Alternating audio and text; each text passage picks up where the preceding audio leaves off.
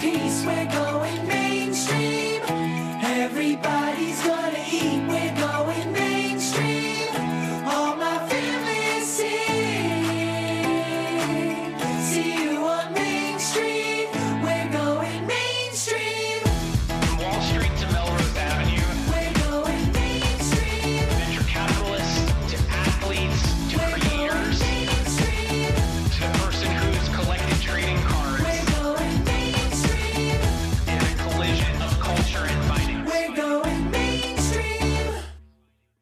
Today on Alt Goes Mainstream, we have a guest who is an expert from both traditional financial services world and the crypto world, which has equipped him with the ability to bridge the two worlds and build on-ramps into the crypto economy. Tom Jessop, who heads Fidelity Digital Assets, is an expert in market structure, capital markets, and crypto. There are few who have seen as much as him when it comes to the evolution of market structure. He's an OG fintech investor, investing into fintech even before it had that moniker. He has a knack for finding trends before they're big. He did it with fintech, and more recently, he's been on the forefront of another major trend, crypto. He's the president of Fidelity Digital Assets, where he's responsible for helping one of the world's largest asset managers build out a full-service enterprise-grade platform for digital assets. Fidelity has long been a pioneer amongst financial institutions in the world of crypto. They started R&D efforts on crypto in 2014, started mining Bitcoin in 2015, and tested their first wallet and storage solution with employees in 2016. With over $7 trillion in client assets under administration and over 1.3 million trades processed per day, Fidelity's participation in the crypto economy is critical to on-ramp large financial institutions and wealth managers into the space. Tom leads a team that is in large part responsible for making this happen. He was previously the head of corporate business development at Fidelity, where he was responsible for identifying and executing strategic opportunities. Tom joined Fidelity from Chain, a leading provider of enterprise blockchain solutions to global financial institutions. And Tom has previously had an illustrious career at Goldman Sachs, which culminated with a role as global head of technology business development, where he was responsible for investing in and partnering with early-stage tech companies across AI and cybersecurity. Tom was also a founding member and senior leader at Goldman Sachs' Principal Strategic Investments team, investing into the likes of Circle Financial, Kensho, Digital Reasoning, and DataFox. Tom and I had a fascinating conversation about how we can take experiences from the evolution of traditional market structure and apply those learnings to crypto market structure and DeFi. Tom is such a smart, thoughtful, savvy investor and company builder, and he's an even better person who treats everyone incredibly well. Thanks, Tom, for coming on the Alt Goes Mainstream podcast. We're going mainstream. Tom, welcome to the Alt Goes Mainstream podcast. Thanks for having me, Michael. I know we've been talking about doing this for a while. It's a pleasure to finally be here. Oh, it's great to have you. From many years ago when you were at Goldman to today, you're now at Fidelity doing this podcast to talk about the evolution of the crypto space, which you've been following and been a part of actually for quite some time. But before we get to that, would love to go back even further, because I think that your background, whether it was working in market data in the early days of the internet, I think you did some really interesting things in the very early days of the internet at Goldman Sachs, maybe things that people don't know about, or they'd have to go far back into the history books to understand about Goldman when it came to e-commerce in the early 2000s and the internet banking world then, to everything you've done at Goldman to now Fidelity and your time at Chain as well. Would love to hear your background and how you got to running Fidelity's digital assets team today. Yeah, so not to get too far back, but I'm going to take you all the way back to when I was in college. I graduated in the late 80s, and you and the younger generation will not appreciate this, but the first time I ever set eyes on a personal computer was probably a year or two into my career. It was one of these things where, and I was a liberal arts undergrad, I don't have any technical training. I just became fascinated with this idea of the personal computer and everything that it potentially represented, although at the time I didn't really realize what it could have represented and all the successive waves of innovation. And so early on in my career, I just always thought about how can we use technology to do things better. My first job out of college, I was a fixed income analyst, and we were maintaining things in spreadsheets, and I built a database. It was a very crude pre-Microsoft Access type of product, and I thought that was pretty cool. But then where I really started to understand the impact of technology was actually a bit later in the mid-90s. I was working for a company that published investment research electronically, and we did that through Bloomberg and Reuters terminals because that's where the clients were. And for the privilege of using their distribution, we paid 30% of our revenue or something around that to the distributor to basically rent shelf space on their terminals. And so I started reading about this thing called the internet and the World Wide Web. It was maybe 96. And we secured a great URL. I don't know who owns it now, but it was www.globalmarkets.com. And we took all of our institutional research, which was being consumed by hedge funds and dealing desks and big banks, and we pushed it onto the internet, not only improving the client experience in terms of how you put all these capabilities together, but doing it with a much higher gross margin to our business than distributing it through these terminals. And I was sort of hooked. And so, quote unquote, I had this e-commerce experience. And when I got to Goldman, Goldman in 2000 was thinking through the implications of technology for their business. So what did we do? We worked on a portal for research distribution. I worked in the team that formed the early stages of what's now known as the electronic trading business. It was just a great experience. And I've always been attracted to this idea of how does technology make things better or different? Partly because I was just so taken with it early on in my career. I have no other explanation. That's fascinating. So really, it was just as much the technology side of crypto as it was the financial market side, because you have deep expertise in market infrastructure and investing in much of the pipes and plumbings of the traditional markets. What kind of really piqued your interest about crypto? Was it the technology side? Was it the financial services side, or was it a combination of both? I mean, to be candid, it was really more the macro view. I had read an article on Bitcoin, and I was immediately taken by things like digital scarcity, 24/7 value transfer, non-sovereign networks, so to speak. I was really taken by more the macro implications of it, which is funny because this was in 2014 or 15. So here we are 5-6 years later. And finally now, many investors are seeing the macro implications of what a scarce digital asset might do in an era of unprecedented stimulus. But it took me a while to then bridge back to what my day job was, which, as you said, was looking at capital markets infrastructure and investing in trading platforms and exchanges. And that's where I said, boy, there's so much that is antiquated and inefficient on Wall Street. This technology could have pretty far-reaching implications. I was never a Bitcoin maximalist or minimalist. I always tried to keep a foot in both camps because I believe then and believe now that it will, like the internet, it will transform existing businesses. The music business, the media business are all much different today with the internet than they were pre-internet. And I think with blockchain technology, we'll see the development of these new business models the same way that we could see transformation of existing industry. I still maintain that view. And so for my last few years at GS, it was very much trying to straddle my personal interest in Bitcoin and native digital assets with my corporate interest, let's call it, in what can this technology do for capital markets. How much were you talking about crypto at Goldman in the 2014, 2015 timeframe? Were there other people on the trading floor or at the firm who were like, oh, this is kind of interesting? At least to my knowledge, very few. I was sort of like the resident crypto expert, so to speak. I won't name names, but it's really funny. Some of the meetings that I was pulled into with some now stalwarts of the industry back when they were doing their seed raises or Series A. And in fact, the CTO of one fairly large crypto company participated on a panel discussion that I moderated. And of course, there's a part of me which was very excited and a part of me which was quite terrified at reaching the limit of my technical knowledge. I'm in my suit and he and the other panelists were wearing T-shirts or whatever. And when we were done, he came over to me and goes, for a banker, you seem to know a lot about crypto. And I took that as very, very high praise, to be honest. I fought the good fight. I stayed interested. As you know, we made some balance sheet investments in crypto companies, both in the pure crypto side and the enterprise blockchain side. And so it's nice to see that alma mater, as they say, is moving forward in the space. You talk about both the applications of blockchain technology, which again, you invested in. You've helped build a lot of that infrastructure, both at Goldman, at Chain, and now at Fidelity. And then the crypto asset themselves, whether it's Bitcoin or Ethereum or other crypto assets. Do you think that you have to believe in both of those things to really believe in the crypto space? Or can you believe that maybe blockchain technology is going to be what's really transformative to the internet or to certain industries and not necessarily believe in crypto assets themselves? Oh, it's a good question. I think you can believe in one and not the other. I'll try to take the perspective of each side. I think if you're a crypto native, you would look at enterprise blockchain and say, why is that needed? It's just another form of enterprise technology. If it's a permission blockchain, it's not a real blockchain. It doesn't address some of the societal benefits and issues that the public blockchains do. It's an inferior application of a superior technology. If you're on the enterprise side, I think what you say is we already have lots of assets that could benefit from the technology. Many of these assets that exist on blockchain native digital assets are either unproven or have no intrinsic value or 15 other arguments.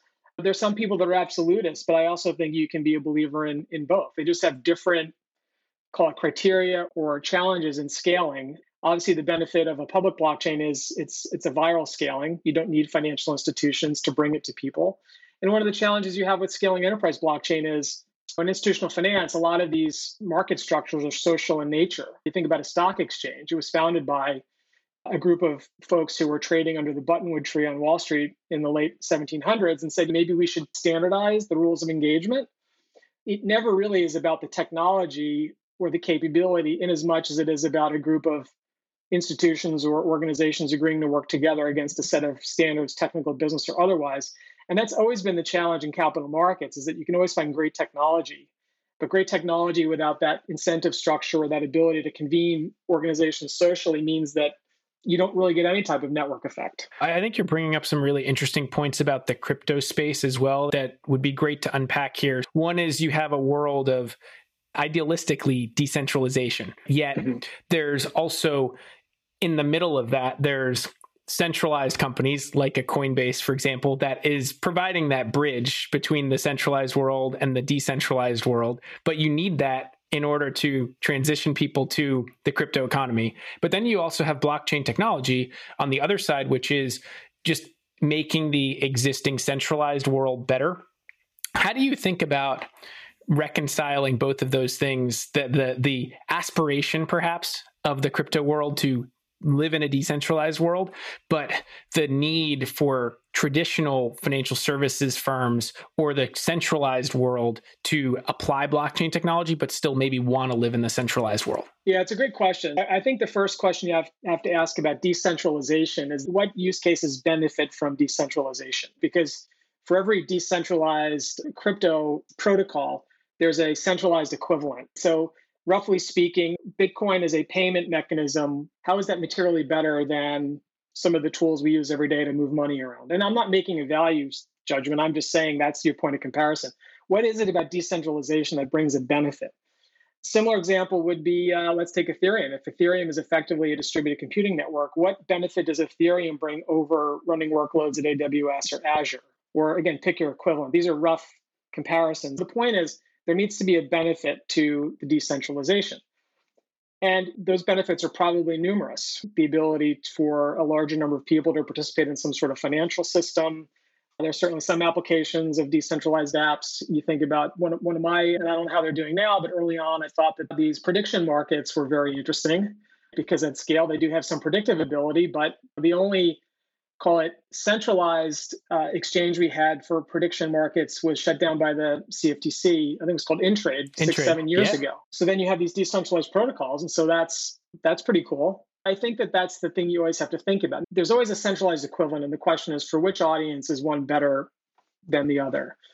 I think for the centralized financial institutions, it seems to me that it's not so much a desire to keep things centralized, because I think that at some level of scale, you'd be powerless to do that. No one controls the Bitcoin blockchain. A bunch of banks can't change the rules of the game.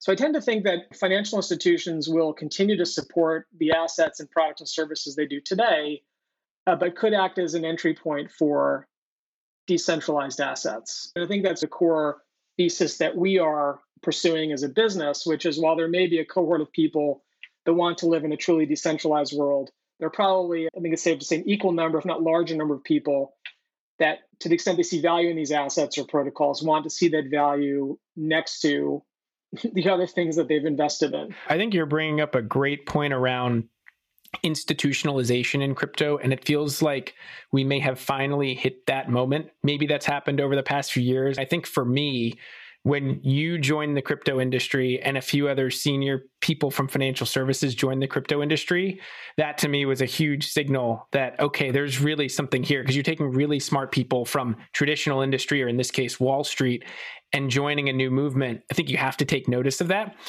When was that moment for you where it hit? Okay, there's going to be institutionalization in crypto from traditional financial institutions. I think I always, again, certainly maybe more on the enterprise blockchain because that was more present. It was part of the organization I used to work with and other organizations we did business with. So I think that was always a given that as an enterprise technology or capital markets technology, that would eventually happen. In terms of native digital assets, it was really once I got to Fidelity and started to see some of the demand and interest firsthand, which led us to launch the business based on that sort of premise or hypothesis. And then to be candid, things were going quite well, but it was really when the pandemic hit that we just saw this real acceleration of interest into the space. That's when I personally said, okay, we now have this perfect storm, a growing number of smart investors understanding the asset class and the technology to the point where they would consider allocating. And now we have this macro catalyst where anyone in that process has now jumped forward in the queue to say, okay, I think I need to do something now, or this would be a good time to do it. I don't know if I would say I was early or whatever, but I think it's been a steady process that's accelerated, let's say, in the past 12 to 15 months. And then with Fidelity, you decided to start with digital asset custody. I know you've done other things at Fidelity, and in many respects, particularly for institutions, have been well ahead of your time. But what made the place where you started when you came to Fidelity and said, we're going to build out crypto business, crypto expertise? Why did you start where you decided to start with Fidelity? I did take one psychology class in college. Maslow's hierarchy of needs, where at the base of that pyramid is a very basic human need to feel appreciated or loved or to feel safe or whatever. With digital assets, that base is custody. Just given how unique the definition of custody is in this asset class versus others, we started with this foundation or bedrock of security and safekeeping. And then moving up the triangle, so to speak, then it's liquidity sourcing, liquidity aggregation. Okay, now that you've proven to me that you can keep my assets safe, how do I find liquidity? How can you disambiguate this market structure? What do you mean that end investors open accounts directly on crypto exchanges? Like, where's the broker? How do I know if I'm getting a best price? And so that was the next thing we did, which is trying to bring liquidity to our clients with Fidelity as the counterparty, where they don't need to worry about anything downstream in terms of where we source the liquidity or how we settle trades, but they just know they're dealing with Fidelity's counterparty. And then we'll continue to move up that stack and add products and services while we expand coverage of the assets that we support. The phrase that we use somewhat inelegantly is that we're trying to be a bridge between the old and the new. There are a lot of time-proven business models in traditional finance, and what we're doing is applying some of those things to a new asset class. And Fidelity, fortunately, has a lot of experience. Fidelity has a huge traditional custody business. You're obviously now staking your claim, doing that in the crypto custody world. And you also serve both institutions, you serve employers, and you serve individuals. So how do you think about creating crypto offerings for all of those types of end customers that you serve at Fidelity? We started with institutions because we felt that at the time we entered, there wasn't a singular service for institutions. There were stories about the principal of a hedge fund or a family office opening up an account on what was a retail platform, not having some of the controls and security around the division of roles on their side and who could approve transactions versus initiate them. And so that's where we started. We call it an adolescent asset class, just given the recent bout of volatility that we've seen. I think you have to be very careful when you're talking about making these assets widely available to a broad set of investors. So start with institutions, but as the space evolves, we'll see opportunities to bring it to other client segments. That's a really interesting point around making sure investors understand this from an educational perspective. One, how did you think about educating the institution? In two ways. One is just on this new asset class, but two, in some senses, this was an asset class that the retailer individual investor actually started investing in earlier than the institution. And there may have been some aspects of the asset class and the volatility that goes along with it, maybe the religion or the movement aspect to this that is just maybe so antithetical to anything we've seen until maybe more recently today with some of the things that's happening with retail traders. How did you go about educating institutions about not just the asset class, but the element of the retail investor in all of that and how that may change the price action of crypto assets themselves? It's a great question. We sort of kicked this process off after the last peak in 17, which in hindsight is widely regarded as being a almost entirely retail-led phenomenon. So I think it's a good question. When we entered, I don't think we focused that heavily on what is the influence of retail investors in this space, save to acknowledge the fact that institutions were early. and that retail had led, called the first wave of adoption. We've become really good at trying to explain difficult concepts in frameworks that are familiar to traditional investors. So there's some investors that have basic questions about how the technology works. Why could something like Bitcoin have value? We've answered questions like, should I be buying Bitcoin or Ethereum? And I think the analogy there would be, it's like saying, should I buy bonds or commodities? It's part of the same general fabric of or family of asset types, but very different characteristics and fundamental drivers. And that's still a very big part of our focus. But now, as the industry matures, more of the focus is not educating, let's say, the family offices and the hedge funds, but more traditional types of investors that are starting to put a toe in the water. So corporates and others who are seeing what's going on and trying to understand if it makes sense for them. On that point, how do you think institutions or firms that are fiduciaries, i.e. managing other people's monies, how are they thinking about this? And are they okay with having some exposure to the asset class despite the volatility or despite the fact they may not understand either the retail demand and how retail invests into crypto or the underlying technology itself? Or are they staying on the sidelines because they're saying, you know what, I don't want to invest in something I don't know? Well, that's a big part of it. No fiduciary is in a position to recommend something that they don't understand intuitively themselves. When you then overlay the volatility and other things about it, it's very challenging for someone in that role to say to their client, you should be doing this. So I think what's happening, my guess is there's a lot of reverse inquiry where clients are demanding this as opposed to it being sold. For certain clients, this could probably be put into what you would otherwise call the alt sleeve or private investment allocation, higher risk return. But I think very little has been done so far in terms of what is the role of Bitcoin, let's say, in a 60-40 portfolio? Should it be 60-38-2, 60-39-1? And I think that's probably, in some ways, the next phase of the maturation of this space, where it's less about, oh, you should buy this because you've got an expected return basis that's going to go up, up, up. It's something like, in small quantities, this actually has a beneficial impact on your portfolio allocation. On that point, do you think there are analogies you can use with more traditional portfolio management that helps the traditional investor understand that, where this fits into their portfolio? We've published some research on this, as have others. It's really the risk-adjusted return, the Sharpe ratio, in running portfolio simulations, different constructions. If I allocate a little bit, rebalance quarterly, and I hold the portfolio for 4 or 5 years, what does that look like versus holding it for 3 months? And so that's really a framework that increasing number of investors are starting to think about.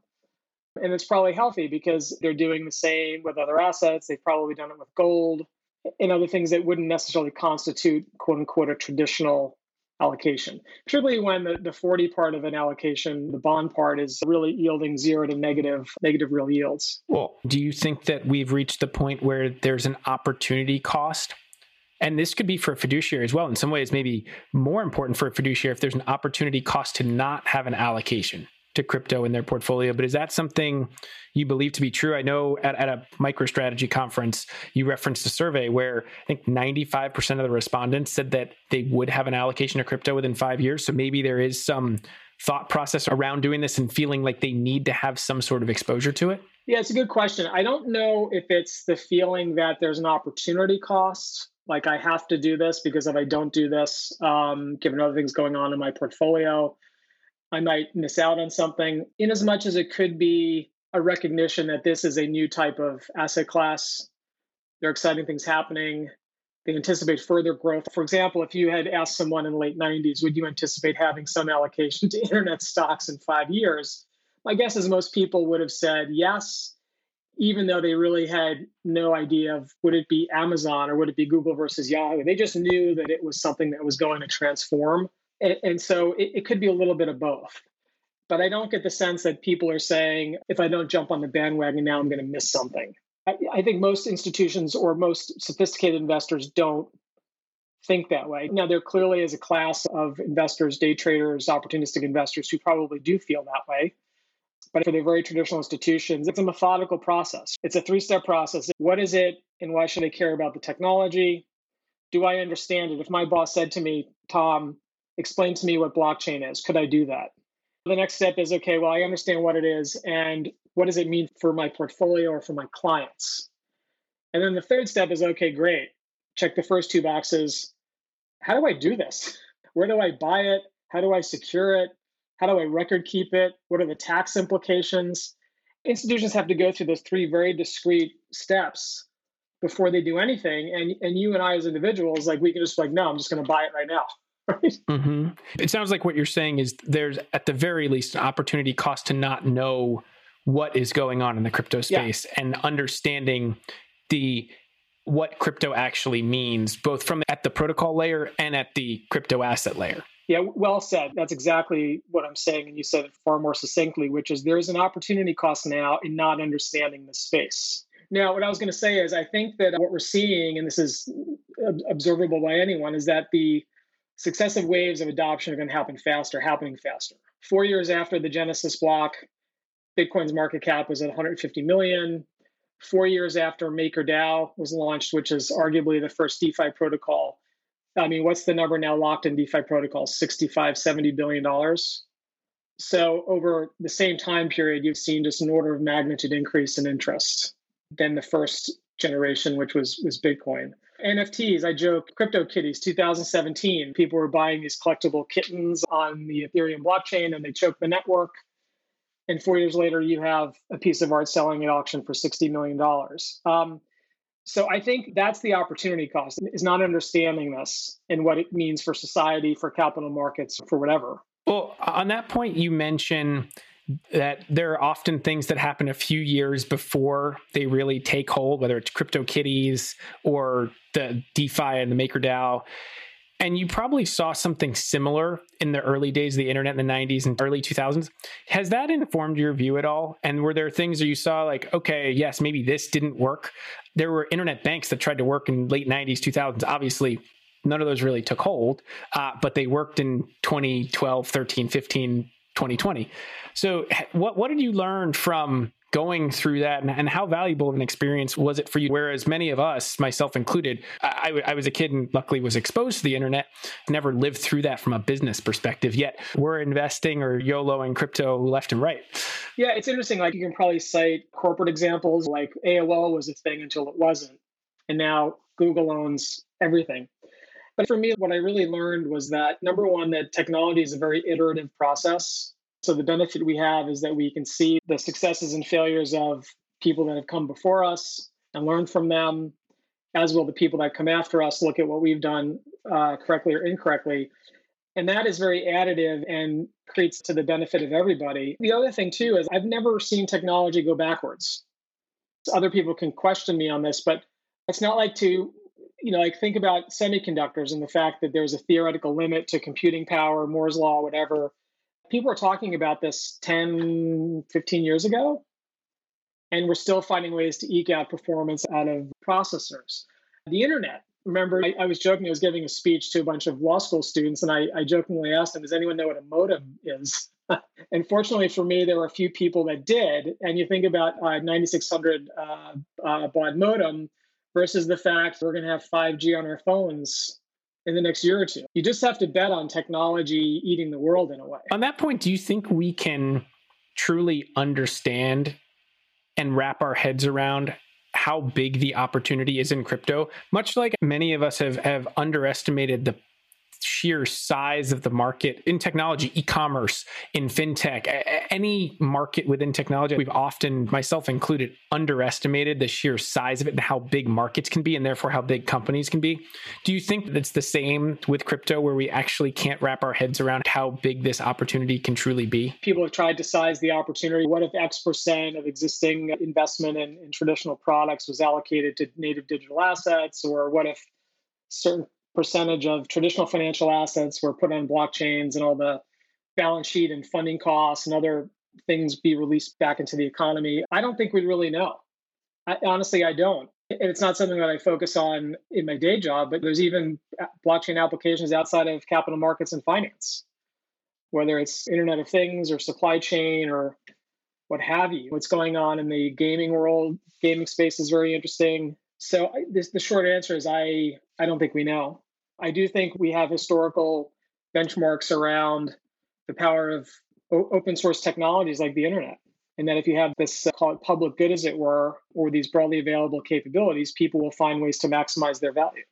or use them to maximize their own value. Taking the other side of this, do you feel like we've reached the point in crypto where we've reached that tipping point or the point of no return where this is a thing? We can all say that, establish that, and then it goes from here? Or are there things that still really worry you about the crypto space? Coming back to my earlier comment, I think we're not going backwards, but there may be a question about how quickly we continue to move forwards. And what are those things? It is everything from consumer understanding and adoption. It is a lot of open questions on the regulatory front. The one thing that I'm actually quite surprised about, having looked at some of these DeFi protocols, is that when you actually say, boy, wouldn't it be great to stake or to lend money or lend something through this protocol, the user interfaces are almost unintelligible to the average human. And I remember in the early days of experimenting with Bitcoin on the desk at Goldman, and a few of us downloaded a wallet and we were sending value back and forth. I knew then, I'm saying, boy, this can be challenging. And I said, I don't see this becoming a mainstream payments capability until someone like my mom could use it. I still maintain that user experience is important. I don't think my mom would ever use Bitcoin to buy something. Most people won't, for reasons that have nothing to do with the user experience. But I often feel sometimes we lead too much, or we did lead too much in the industry with blockchain as being like this, oh, it's on the blockchain. Oh, it's on the internet. I think at the end of the day, if this is done correctly, people won't care. That's not part of the value proposition. Part of the value proposition may be the benefits they get from it.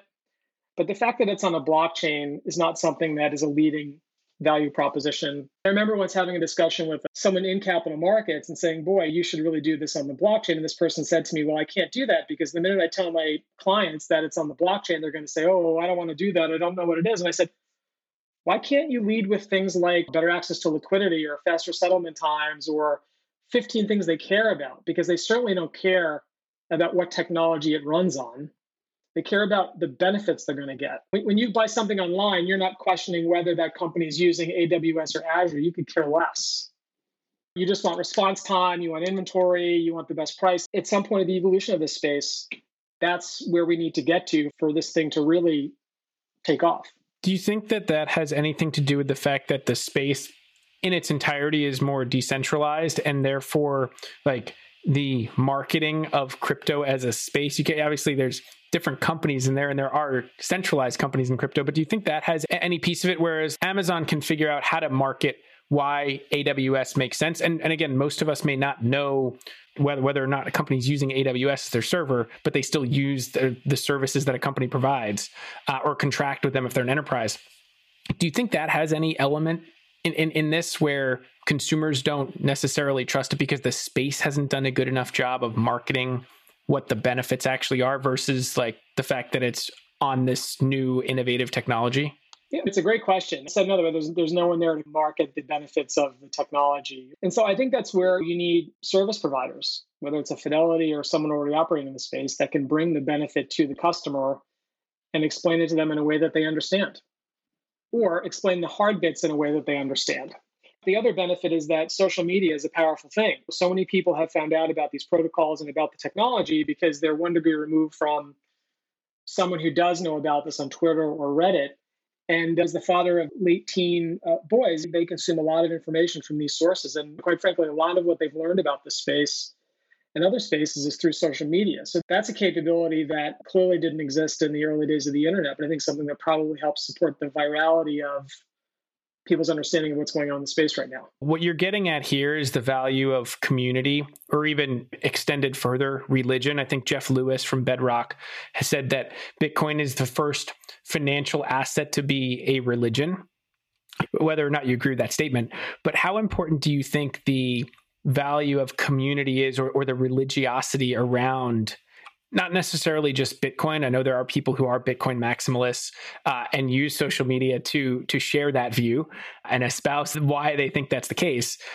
But how important is that in building crypto as a space? And does that give it some sort of defensibility or moat that maybe other movements haven't had? It's a great question. Yeah, there is a certain nobility at the heart of this, which is creating a more inclusive, whatever descriptor you want to use, a more inclusive financial system, financial capabilities that are not strictly the domain of a sovereign government. I think there's something somewhat noble at the core of that. And I think that still propels a lot of people in this space. Having said that, the other side of the equation is there are a lot of people that are still unfamiliar with it, would like to benefit from the enabling aspects of the technology, probably don't care as much about some of those factors. So I think it's incredibly important to drive these projects in the space to a certain level of feasibility.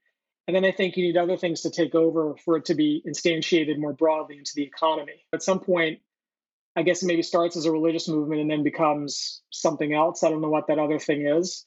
But to be perfectly candid, it's one aspect of this whole space that I have just been completely fascinated by since even the creation story around Bitcoin, and not just Satoshi, but all the other developers that were working together, a lot of them remotely, or even the story of how Ethereum was built. There was a very, without overstating it, a very kind of altruistic, thoughtful thing that they were trying to do. And here we are 10, 11 years later, and it's given birth to a new asset class, a new form of enabling technology where I don't think we know what it's capable of over the longer term. Was this something that you ever observed in traditional financial markets, whether it was with stocks or companies as well? The only sort of echo would have been, and this is probably a bad analogy, but nothing like an open source financial system, let's call it. That's not a term of art. That's just what I'll use to describe what some people might think this is.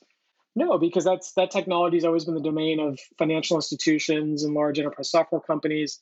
The only thing that might be somewhat reminiscent, and I'm dating myself, but back at the height of the internet mania, there were, I guess, predating social media, a very vibrant investor community on websites like Raging Bull, which I'm not even sure exists anymore. But there was that passion, that excitement, that religiosity around internet stocks and what the internet could do. It was just expressed in a very different way. People posting things on websites. And you're talking hundreds of thousands or small millions of people, not the sort of reach we see today with social media.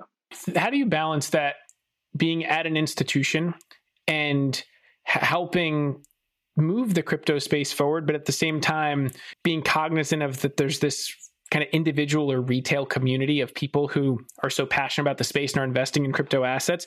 I think personally, it's great to see institutions come into this space because all of these, whether they're alt asset platforms, they undergo an arc of institutionalization. Crypto has undergone an arc of institutionalization, and that has made the space bigger. It's brought more assets to the space. It's legitimized. It's enabled companies as big as Fidelity, which are beacons of the financial services ecosystem, to actually use this. And then that gets down to the core of this, which you said this with how do you get your mom to use, whether it's invest or pay, it's trust. Whether it's a decentralized or centralized system, trust is the core of why people would interact with a product or service, particularly when it comes to their money. So how do you reconcile those two things of being an institution that's wading into this space and doing it in a very thoughtful way, but also recognizing that the individual and retail investor has wanted to do this because they maybe want a new financial system? I think the two are complementary. Sometimes they've been posed as being in opposition. That's the forces of decentralization against the forces of centralization. And I don't think it has to be that way because I think ultimately it's an ecosystem. And I think that if you were to view in aggregate financial institutions as potentially being on-ramps to this new asset class, this new technology, these new capabilities, to a group of people, let's say, that are maybe older or less savvy about the technology than some of the digital natives who want to interact directly with these protocols, then that's not necessarily a bad thing. And I think the two have to work together. And I think that as time passes, we will have a strong core of people who are very comfortable dealing directly with these protocols and wanting to do so for a certain set of reasons that are, personal to them. And hopefully an equal number, a larger number of participants that will want someone like a Fidelity or a bank to act as their path into the ecosystem. I don't think it's a binary decision. I think both can coexist. And then the third piece of that is the regulators. And I think you've set up a lobbying group with Square and Coinbase to engage with the regulators about crypto. What in your mind is the regulators' role in all of this, and what do they need to understand about this? It's a great question. So regulators do a number of things. What I focus on, and I think we need to focus on it as an industry, is really shedding light on what are the positive aspects of this. In the late 90s, I think it was actually the early 90s under the Clinton administration, Congress passed a bill that basically afforded a state sales tax moratorium to e-commerce companies. so that if they wanted to deliver a package from Washington State to New York, they didn't have to collect New York State sales tax. Now, ostensibly, that was done for really good reasons because there was acknowledgement that this technology could bring benefits to consumers. It had a bit of a negative effect later on when states realized that there was a ton of money that they were not seeing in tax revenue. Part of what we want to do is make sure that from a policy standpoint, there's a greater appreciation for what the technology can do for society and for capital markets and other things. That it's not just this is baseless speculation or consumes a lot of energy or whatever. And so I think, though, that really is more of a policy discussion. If we're able to demonstrate some of those policy benefits, then I think the regulation can fall in line because it's aligned to some greater outcome. Until that happens, we just continue to educate the regulators on how you can modernize certain rules that were established 50, 60, 70 years ago and adapt them for the digital age. Things as simple as, what does it mean to be a qualified custodian? Mm-hmm. If you're a fiduciary and you need a qualified custodian to look after your client's assets, and so on and so on and so on. The good news is that the more that we see this getting adopted globally, particularly around CBDCs, because all central banks are now very focused on that, it also has the net effect of bringing the policy side of this into the light. How much do you think the regulator should focus on the underlying technology and applying that to traditional financial markets versus trying to regulate the crypto asset world and the decentralized or DeFi world? The SEC has passed some rules around special purpose BDs. So they effectively acknowledge that, tokenization of securities is potentially a good thing and delivers client value. So we're going to create effectively a little bit of a safe harbor to do that. When you start talking about how do you regulate everything going on in DeFi, to be honest, I don't have a good answer. There are some bedrock things around anti-money laundering, KYC, things that are very important to the safety and soundness of the United States and other nations that I'd imagine are a top priority in trying to think about that. But it is such a very different model when you can't actually regulate an institution. You can't regulate a corporate entity that acts as the gatekeeper for people to access a certain set of investment products. Or maybe you can. Maybe that's how they do it. Maybe what they realize is that what DeFi represents is kind of like the quote unquote wholesale back-end plumbing for a new type of finance, but it really is where that network hits the investor or the consumer, where the regulation happens. But then that creates a lot of issues about how we or anyone as an intermediary can actually monitor what's happening. So it's extremely complicated. And as you can tell, I haven't even begun to think about what happens in DeFi, but I do know that the industry can help educate regulators and develop capabilities to bring some of that activity into compliance. And you talk about things like blockchain-based identity or passporting identity or other things, all very important. But then you're starting to bump up against some of the more tangible things around privacy and the things that many people are attracted to blockchains for. So it's the bumping the old and the new together, I guess. You're hitting on so many interesting threads in there. And one that I want to pull out is the notion of trust. You talked about this when you were first talking about Fidelity digital assets and why you started with custody and Maslow's hierarchy of needs and trust and safety and security being at the base layer of that. How do you think that the crypto ecosystem helps, whether it's individuals or institutions, understand and trust this space, whether it's the providers in this space, whether it's the protocols or the assets themselves? How do we do that? I think we do a lot. We get a lot of questions and a lot of education on a simple question like, why is the Bitcoin blockchain secure? Help me understand. It's very basic knowledge sharing. I think that will carry over into other protocols. That's how we do it. It's really just sharing. We benefit from having many years in the space, even before we launched the business. And so I think we have the ability to share some of that perspective. And it also helps that we look a lot like the clients we talk to. It's like, well, let me tell you how Fidelity was able to do this. Well, Fidelity was mining Bitcoin relatively early on, not maybe at Fidelity Corporate, but there was an understanding of this space from very early days. Yes, as part of the same research effort that gave birth to the business we now have. You mentioned that your kids are into crypto. So what book would you recommend your kids read to learn about crypto? Oh, that's a hard one. I am reading this book now called The Infinite Machine, which is about the creation story for Ethereum. And although it's not a how-to, I think it does give a lot of insight into what these protocols are and what they're meant to do and how they're brought to life. And it's kind of I wouldn't say it's a page turner, but it's a nice read. It's not overly technical. Okay. And then what is the best way for younger investors to invest into crypto? Good question. There are a lot of apps that these investors already interact with. So it's Robinhood, it's SoFi, it's Square, it's PayPal. That's probably, in my mind, the best place to go because they're already familiar with how the app works. What's the most interesting NFT that you've seen? I think they're all very interesting. I can't pick one. I think all the Beeple stuff is very interesting. His style is very interesting, but obviously a little too pricey for my blood. 69 million for a piece of digital art. That's remarkable. You mentioned URLs and domain names way back when. When will we see the first .crypto domain from a large company or financial institution? Never. Wow. Okay. All right. Final question. I asked this to everyone on the podcast. What's your favorite or most interesting alt investment? That I own personally. It could be that you own personally, that you've seen. I'm going to say right now, I think Ethereum is really interesting. With the upgrades to the protocol and all the DeFi interest, I think it'll be fascinating to watch what happens. I think it's also fascinating because a lot of institutions are now focused on it, which goes back to my earlier point about successive waves of interest and adoption.